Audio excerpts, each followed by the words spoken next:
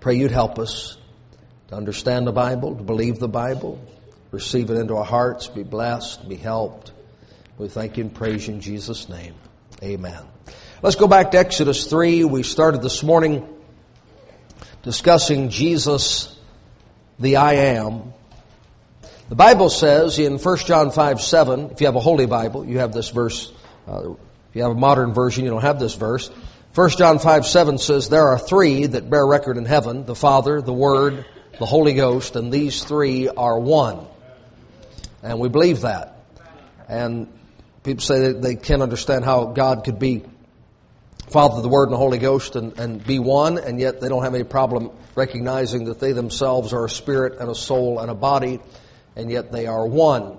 And so we don't have to understand everything the Bible says about God. We believe it, but it's interesting how people understand or don't fight against similar truths about themselves that they fight against when those truths are set forth as pertaining to God. But the Bible says in Exodus 3 and verse number 1, now Moses kept the flock of Jethro, his father-in-law, the priest of Midian, and he led the flock to the backside of the desert and came to the mountain of God, even to Oreb. And the angel of the Lord appeared unto him in a flame of fire out of the midst of a bush.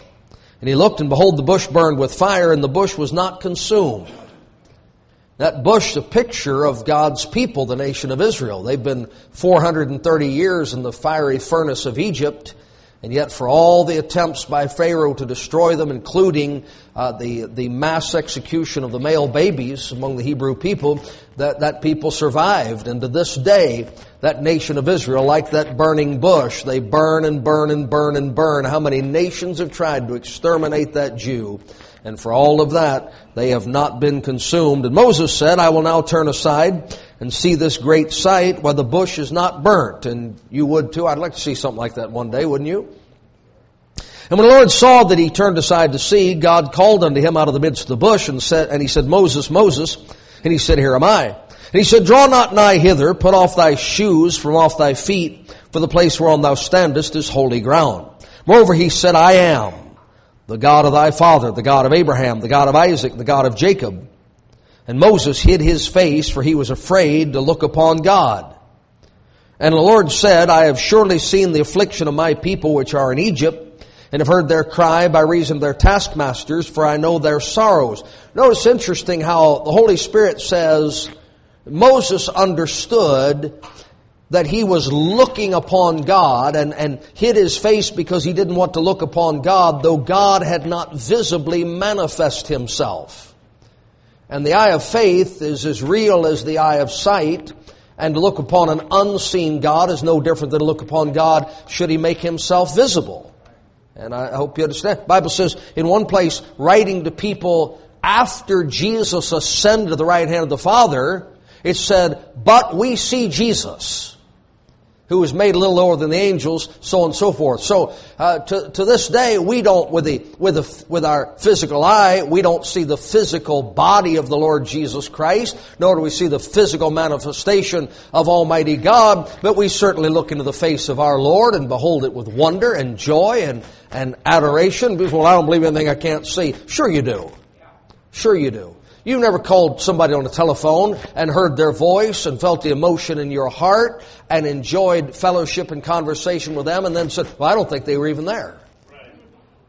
I couldn't see them. I don't believe anything I can't see. Well, sure you do. You fellowship with people all the time and have communion and people that you don't see. So anyway, the Bible says in verse 8, and I am come down to deliver them out of the hand of the Egyptians and to bring them up out of the land unto a good land and a large, unto a land flowing with milk and honey, unto the place of the Canaanites and the Hittites and the Amorites and the Perizzites and the Hivites and the Jebusites. Now therefore, behold, the cry of the children of Israel is come unto me, and I have also seen the oppression wherewith the Egyptians oppress them.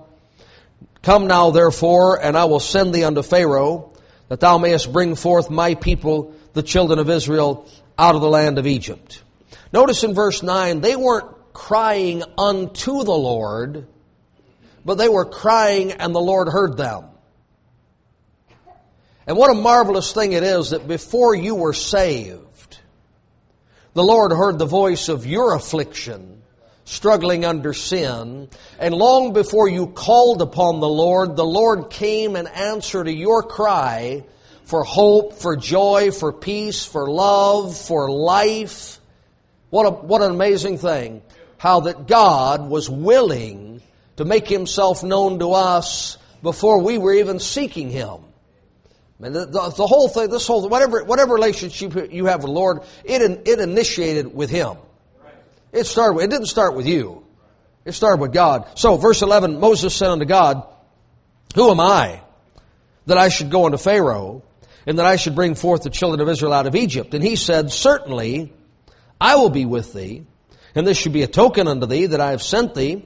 When thou hast brought forth the people out of Egypt, ye shall serve God upon this mountain. And Moses said unto God, Behold, when I come unto the children of Israel, and shall say unto them, The God of your fathers hath sent me unto you, and they shall say to me, What is His name?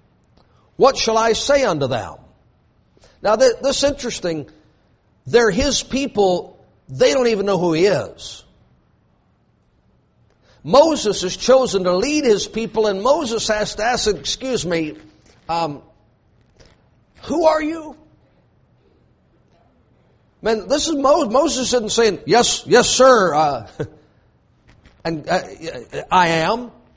He said, when I go down there, who'd you say you were again? They don't know Him. They know there is a God out there somewhere who appeared to Abraham. They know there's a God out there somewhere who got Noah and his family through the flood. They know there's a God out there somewhere who created Adam and Eve in the garden. They don't know who He is. See, I say this often, but I don't think we understand the far better times in which we live. You've got everything God ever had to say to man right there in your hands, in print, in your language, with an ability to read it.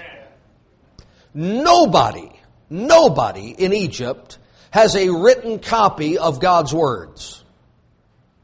There's not one person that Moses is going to lead out of Egypt. There's not one person that's going to be left behind in Egypt that can pick up one scroll with one page of holy scripture upon it to reveal God to them. You know about darkness, man. The world's in darkness. And the Lord, okay, you said, well, okay, so you pick up your Bible. Genesis 1, there's God appearing to Adam and his wife in the garden. Chapter 4, there's God appearing to Cain to find out what happened with his brother. Chapter 6, there's God appearing to Noah, telling him to build an ark. Chapter 12, there's God appearing to Abraham, telling him to leave his country. Chapter 32, there's God dealing with Jacob. Exodus chapter 3, God appears to Moses, and you say, well, look at that boy, God, He just shows up all the time. That's almost 1,500 years of history, and God has spoken to 7 people. That's it. Everybody else is just going on the family record passed from man to man of creation, of the flood. For the Hebrew people, the call of Abraham, Isaac, and Jacob. For the Gentiles, nothing since the Tower of Babel. So we've got this idea that they were going to church every Sunday, or could go to church every Sunday, or if they didn't go to church, they could turn on a Christian radio station. When Christian radio died out, they could get on the internet and have their choice of preaching. They didn't have anything. So when God appears to Moses, Moses said, okay, no offense, I'll do anything you say, Lord, but who are you? And the people are going to ask me, they've heard that Abraham, Isaac, and Jacob had a God, and we worship that God, we just don't know who He is. So when they ask me to identify you, what shall I say? And the Bible says in verse number 14, And God said unto Moses, I am that I am. And He said, Thus shalt thou say unto the children of Israel, I am hath sent me unto you. And God said, Moreover unto Moses, Thus shalt thou say unto the children of Israel, The Lord God of your fathers, the God of Abraham, the God of Isaac, and the God of Jacob, has sent me unto you. Now, this is what's significant. when He says, I am, that I am, and then brings your fathers into it, did God create your first father? Yes, He did. I am that I am. Did your first father clothe that man with coats of skins in a garden so he could live by grace instead of die under condemnation? Yes, I am that I am. Did your father, though the race deserved destruction, did God tell your father Noah how he could be saved from the wrath to come? And did He save him and preserve him through the greatest judgment the world had known from that time to this? Well, yes, I am that I am. Did God preserve Abram? Did He save him by simple faith that when Abram believed what God said, was he saved by grace through faith? Yes, I am that I am. Now here's what in that expression, that statement to Moses, God says, everything I ever was to someone you've heard about, everything I ever did in the records that have been given to you, I am today exactly what I was then. I am the creator, I am the forgiver, I am the sustainer of life, I am the one who sends judgment upon the wicked, I am the one who delivers the repentance. All of that is me. Right now, today. Now, as we said this morning, I have in the church library back there hundreds and hundreds and hundreds and hundreds of excellent biographies and historical records of men and women who have lived great lives for Jesus Christ. And you can read about what they were, but they are not what they were. They are dead, they are buried, they are absent from the body, they are present with the Lord. The life they lived came to an end. Before their life came to an end. Now, some of them would die suddenly in the prime of life. Martyrdom or accident would take them out. But many of them knew what all men know. The gradual decline of strength and the wearing away of the body and the limitations of their ability, so that even while they were yet living, the greatest servants of God who ever lived could not say, I am that I am. They couldn't say, today I'm everything I've ever been. But God could appear to Moses. He could then step on the scene a century later, or centuries later, and appear to David. He could step on the scene centuries after that and appear to Malachi. He could step on the scene and to this very day, for all eternity, and say, whatever you've read about me, I am. That I am. Unchanged, undiminished, untainted by time, by circumstances, by events. Look in your Bible in Malachi. Malachi chapter number 3. That's the last book in your Old Testament. Malachi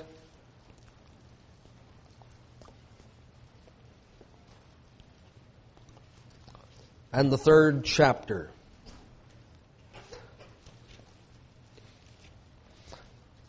Malachi chapter 3, verse number 6. For I am the Lord, I change not. Therefore ye sons of Jacob are not consumed. Let's look at every man that's ever lived, and let's compare him to the I am in the positive regard. Isn't it a good thing that people develop and grow in knowledge and wisdom?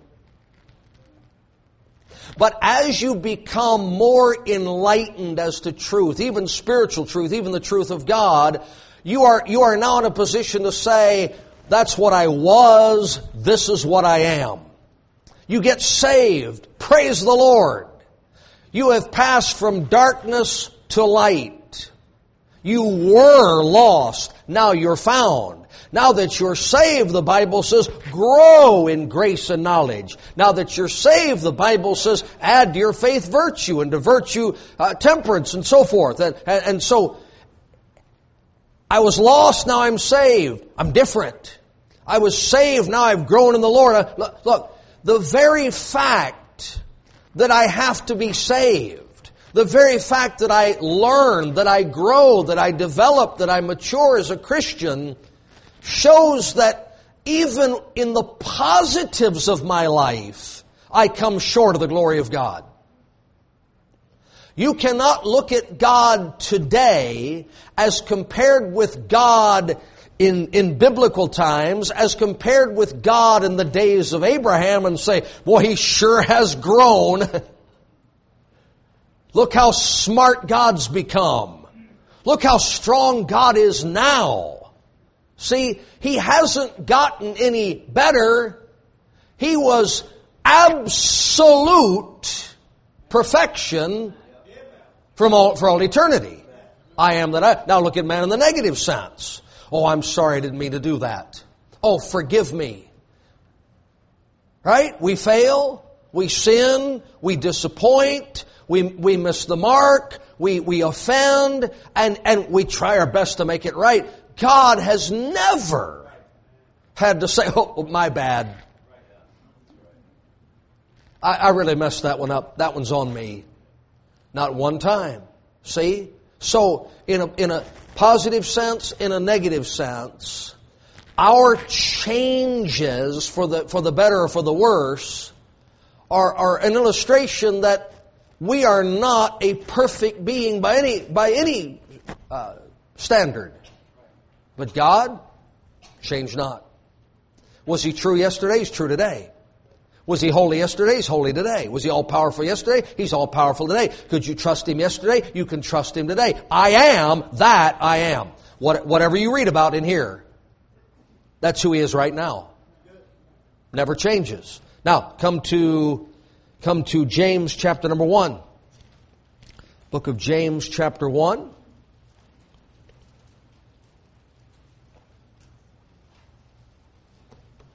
James 1, verse 17.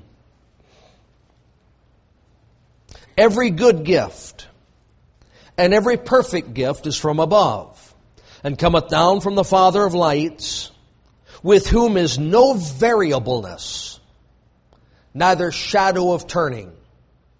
Okay, there is not a person here who has had a relationship with another person, a friend, a spouse, a parent, a child, who has not seen variations on the theme. Your husband, he's always 75-80% of who you thought he was. But there's this 10% or 20% or 30% that's just always shifting and moving depending on the mood or the job or the finances or you or... Come on. You don't know if the guy you're married to Monday is going to be that guy on Tuesday. It changes sometimes.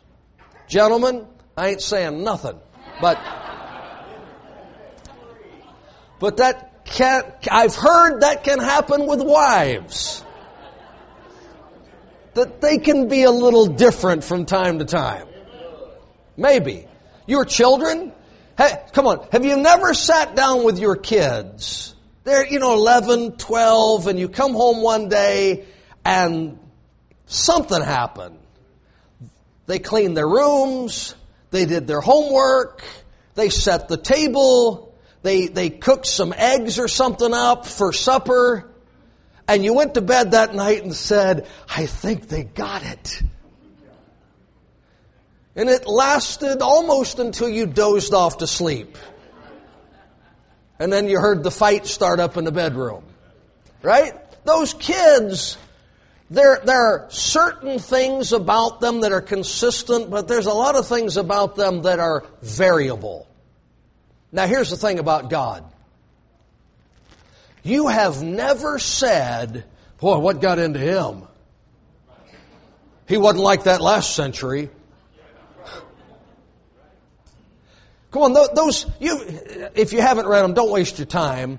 But these mythologies of the Greek gods and the Norse gods and the Roman gods and all that, you don't know who you're dealing with from one day to the next. This is the righteous God, the defender of our country, and then he sees the gal god, and now he's the pervert God chasing the gal god, and she, right? I mean, you don't know. But the God of the Bible, He is never anything but grace, but mercy, but truth, but righteousness, but love, but purity, but wrath, but judgment, but holiness, but justice. He doesn't change. There's no variation within Him. Now, could we say tonight, everybody we've ever met or ever will meet is variable, but not God. Now, the next phrase says, no variableness, neither shadow of turning. Here's the dial, the sundial, and the sun's hitting that thing head on. High noon. Shadow doesn't fall to the right, shadow doesn't fall to the left. Not 1 degree. But then something moves. There's a shadow, look, it turned. There's a shadow, look, it moved. God has never cast a shadow when the light has shined upon Him from eternity past to eternity future. No variableness, or no shadow of turning. Now, there's not a person alive who hasn't budged a little on the truth when the consequences of telling the truth were too great. There hasn't been a person who ever lived that didn't waver in their heart under a given temptation or a certain set of circumstances. Now look, I would say to you, God helping me, I'll be true to you. God helping me, I'll be honest toward you. God helping me, I will not sin against you. But you know as soon as I say it, you can't count on that. If you said, preacher, I'll tell you what, you count on me.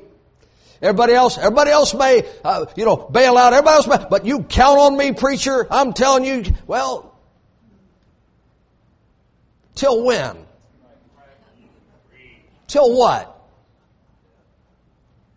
There is not a person living who, under the right set of pressures or opportunities, isn't going to cast a shadow. You're going to move. I've never bought a lottery ticket, but every time that thing gets up triple-digit millions, I have this little conversation with the Lord about, wouldn't it be nice if somebody'd get that money to use it for you? And I don't hear an audible voice. I just know myself well enough to get the response. What makes you think you're going to be that guy? We'd all spend $100 million right, wouldn't we? Well, how have you done on the 100? Never mind the 100 million.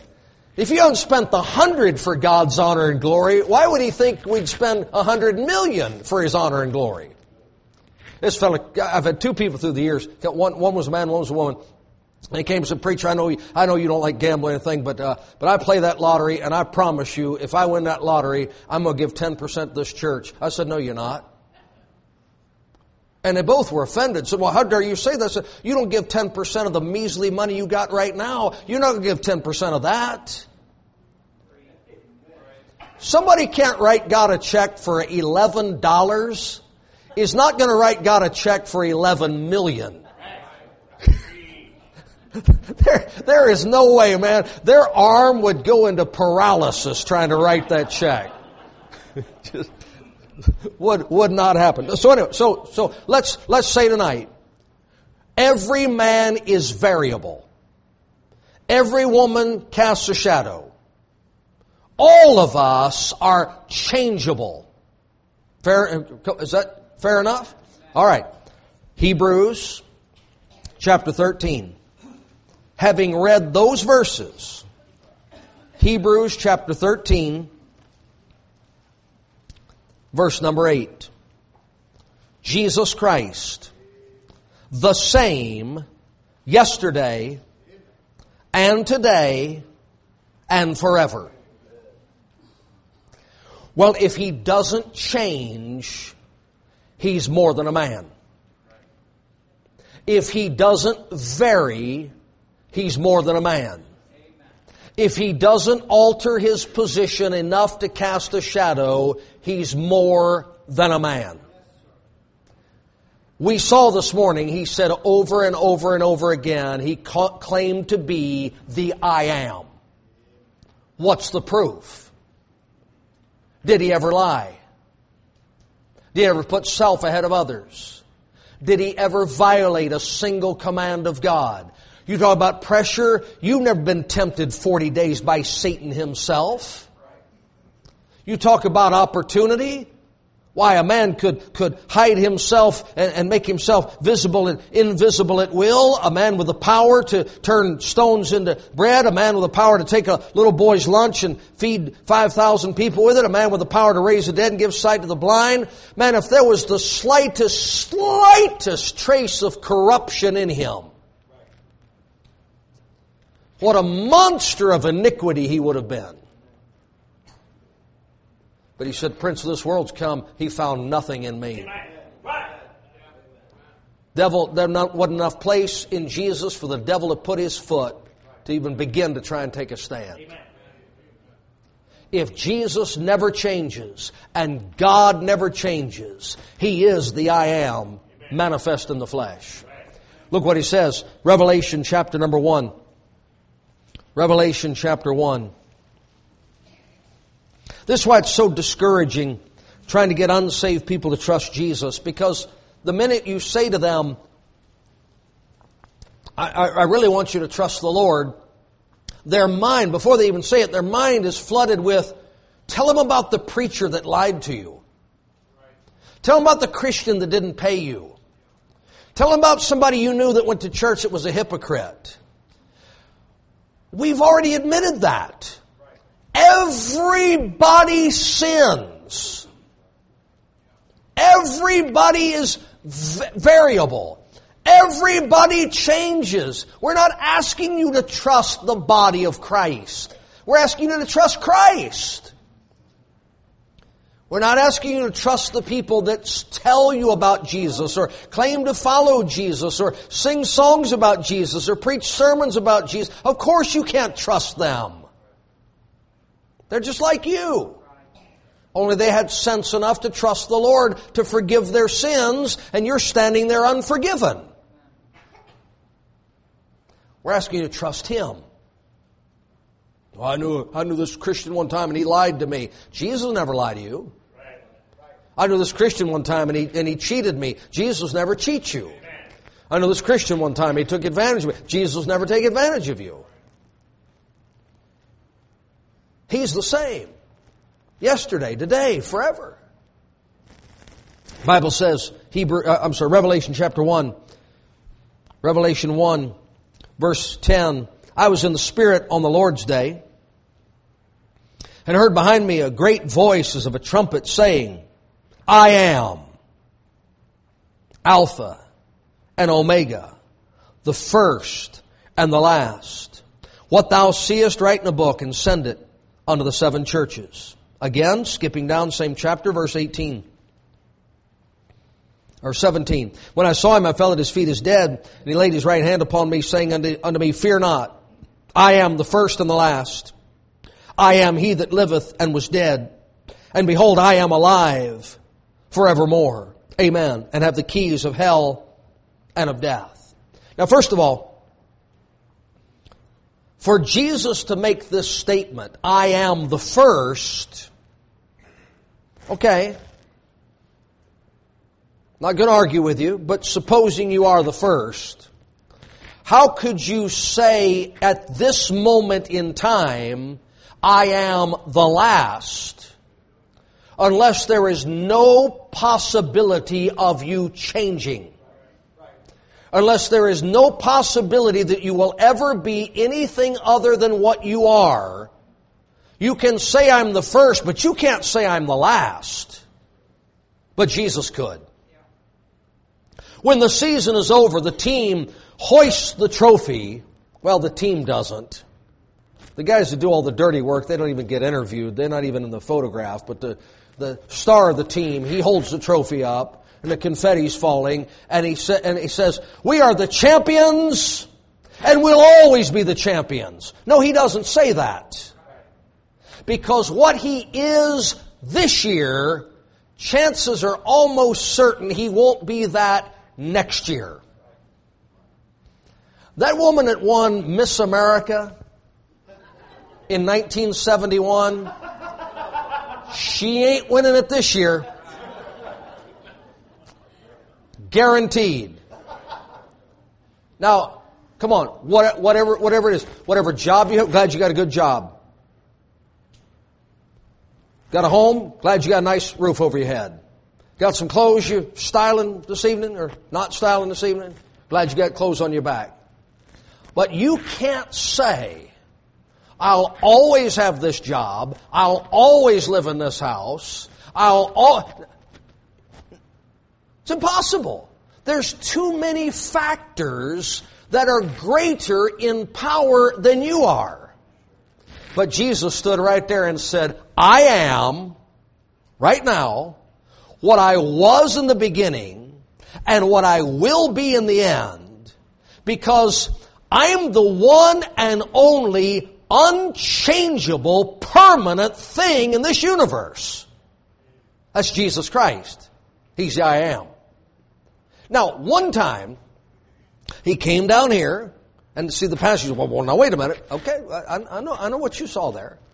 One day he came down here in a body of flesh, and you think some people killed him. But they didn't. He took that body of flesh so he could die. I have power to lay it down, I have power to take it up again. No man taketh it from me. John 10, 17, 18. So the Romans came out. The Romans didn't kill him. They came out to arrest him, and he said, I am he, and they fell down backwards like dead men on the ground. They couldn't have taken him to trial if he hadn't let them get up off the ground. Pilate said, don't you know I have power to release you or I have power to crucify you? He said, you have no power at all. We didn't let you have it. Isn't that right? Okay, so he goes to that cross. Now look. That body, he's bearing our sin in his body on the tree. And they're going to take that body down and wrap it in swaddling clothes and lay it in a tomb. And it's going to lay there for 3 days and 3 nights. Jesus says while he's hanging on that cross, there's a thief beside him that said, Lord, remember me when thou comest into thy kingdom. And Jesus said, see you this afternoon. Amen. Verily, verily, I say unto thee, today thou shalt be with me in paradise. He's not dead. The body indeed is dead because of sin, but the spirit is life because of righteousness. Now you get that when you trust Jesus. He had that eternally. He is alive when he goes to the cross. He is alive when he's hanging on the cross. He is alive when his spirit departs from his body. He is alive when they lay that body in the tomb. He is alive in paradise that day. He is alive 3 days and 3 nights later when he re-enters that body and resurrects it. The resurrection of the body. And he walks out of that tomb, and the angel rolls the stone away so that people can go in and see that he's gone. He was the Alpha and the Omega. in the heart of the earth while the women are preparing the spices to put on the body.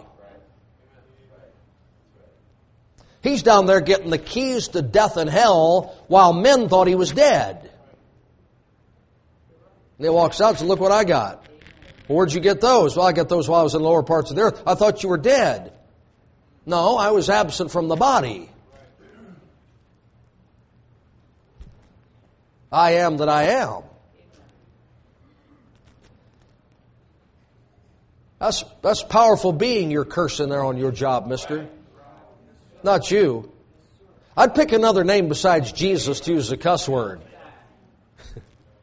If I wanted to blame somebody every time I stub my toe or drop something, I think I'd curse Allah or Muhammad or Joe Smith or somebody. I think I'd leave Jesus alone. Just give you a little heads up. He's not the one you want to toy with. It's a powerful being. You know, eventually, maybe,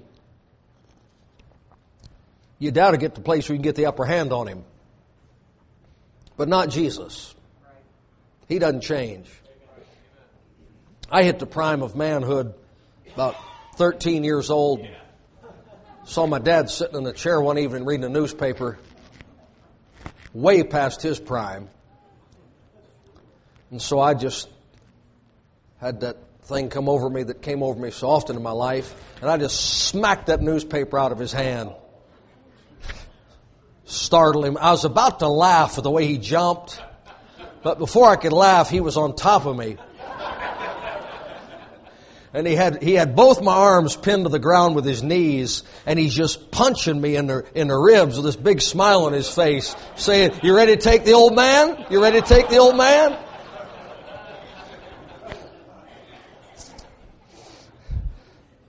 He's been dead for several years. I wouldn't walk by and kick dirt on his grave. Just for fear he'd get out of there and beat me up again.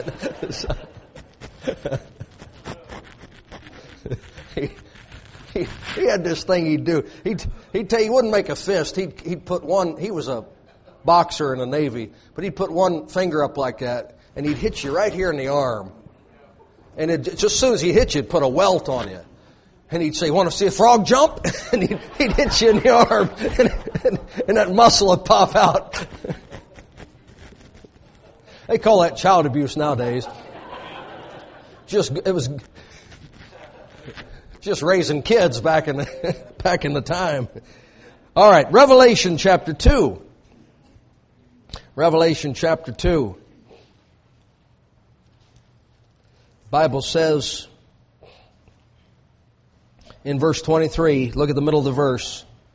"I am he which searcheth the reins and hearts, and I will give unto every one of you according to your works." Now, truth be known, there's not a person living who knows what's going on in your heart. There's not a person on the face of this earth that knows what you're thinking and why you're thinking it, including you.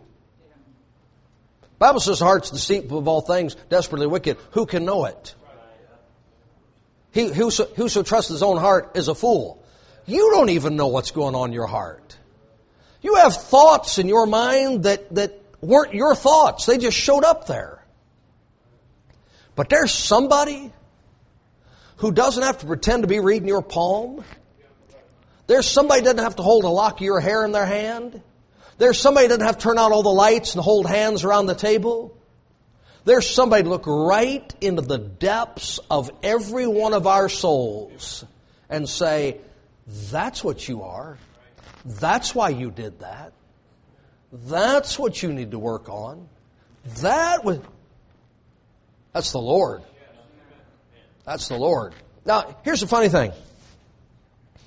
You go downtown on a Friday afternoon, go to Orlando on a Saturday night, go to a football game, and you go out there and you got a sign that says, "Jesus saves."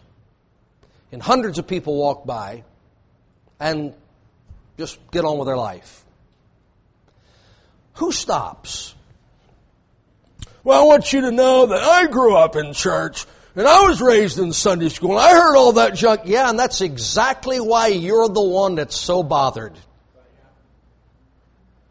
Because there's a God who's saying to you, yeah, and how come you're not doing it now? What you got against me? Well, I want you to know all that hellfire damnation. I had that stuff shoved down my throat when I was a kid. I don't want nothing to do with that anymore. Yeah, well, why don't you? You shove dope down your throat. You shove liquor down your throat. You shove everything, tobacco down your throat. How come the only thing you consider shoving down your throat is Jesus? What's the matter with you anyway? You know what? I'm a Christian just like you are, and I don't think you should be doing it. What's your problem, man? Somebody messing with your heart there? Somebody bringing some things to your remembrance you tried to forget? You're not raving mad because you're an atheist. You're raving mad because you thought you'd gotten rid of God, and here He comes in full force saying, remember me? He tries the hearts. He tries the reins. And if He does that of every man, Jesus said, I try the heart, I try the rein of every man, then He's God. He is the I am. Revelation 21. Revelation 21.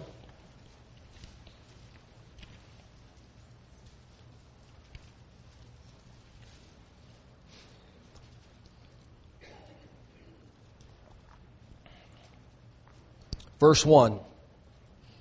And I saw a new heaven and a new earth, for the first heaven and the first earth were passed away.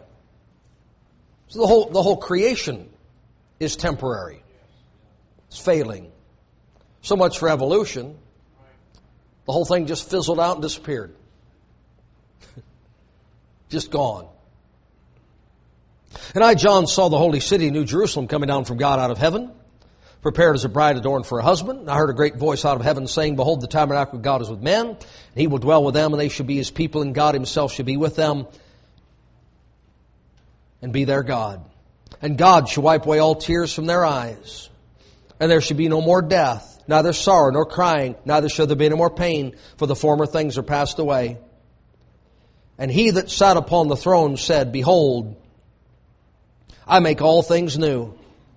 And He said unto me, write, for these words are true and faithful. And He said unto me, it is done. I am Alpha and Omega, the beginning and the end.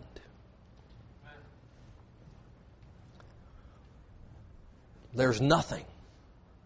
And I am creates the heavens and the earth. There's no one. And I am makes man in His own image. All have sinned and come short of the glory of God. And I am is made flesh and dwells among us and dies to pay for our sin.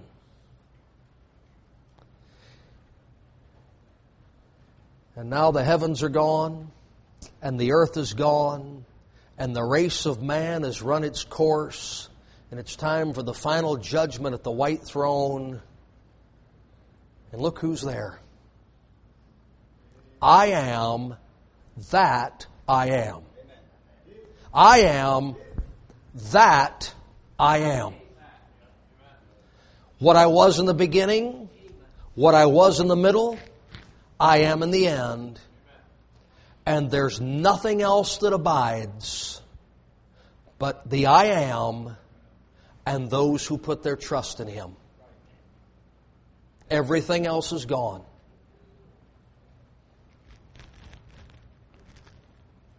That's it. Enjoy NASCAR, enjoy fishing, enjoy hunting, enjoy the mall, enjoy shopping, enjoy cooking and baking, enjoy the restaurant, enjoy your friends, enjoy your family. It's all temporary. It's all changing. It's coming, it's going, it's rising, it's falling. But there's one constant. I am that I am. There is one place to put your trust. I am that I am. There's one sure bet. I am that I am.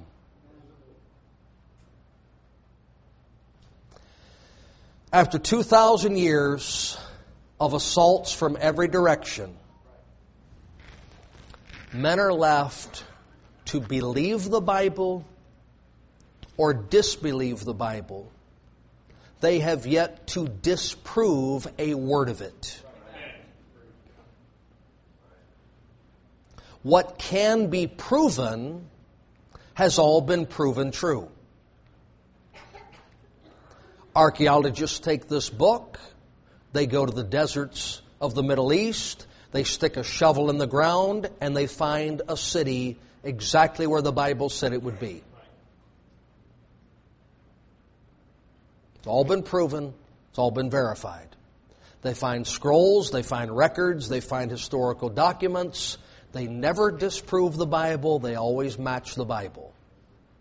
Science says for 100 years, this is so, that is so, and then with a blush on their face, embarrassment in their voice, they admit, oh, new discovery.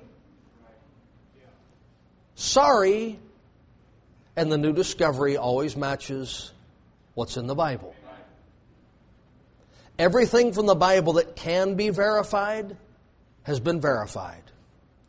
Why would I not trust that which cannot be verified until we pass from this life to the next? Heaven and earth shall pass away. God's word shall not pass away. And the one thing you can count on in this life and the next, I am that I am. And they called His name Jesus when He walked this earth. Praise God. Father, why You made us, we do not know. Why You love us, we do not understand. But we choose to trust You. We choose to put our faith in the only one we can lean upon with confidence.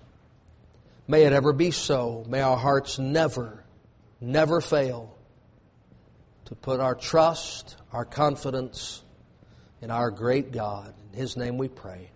Amen. Amen.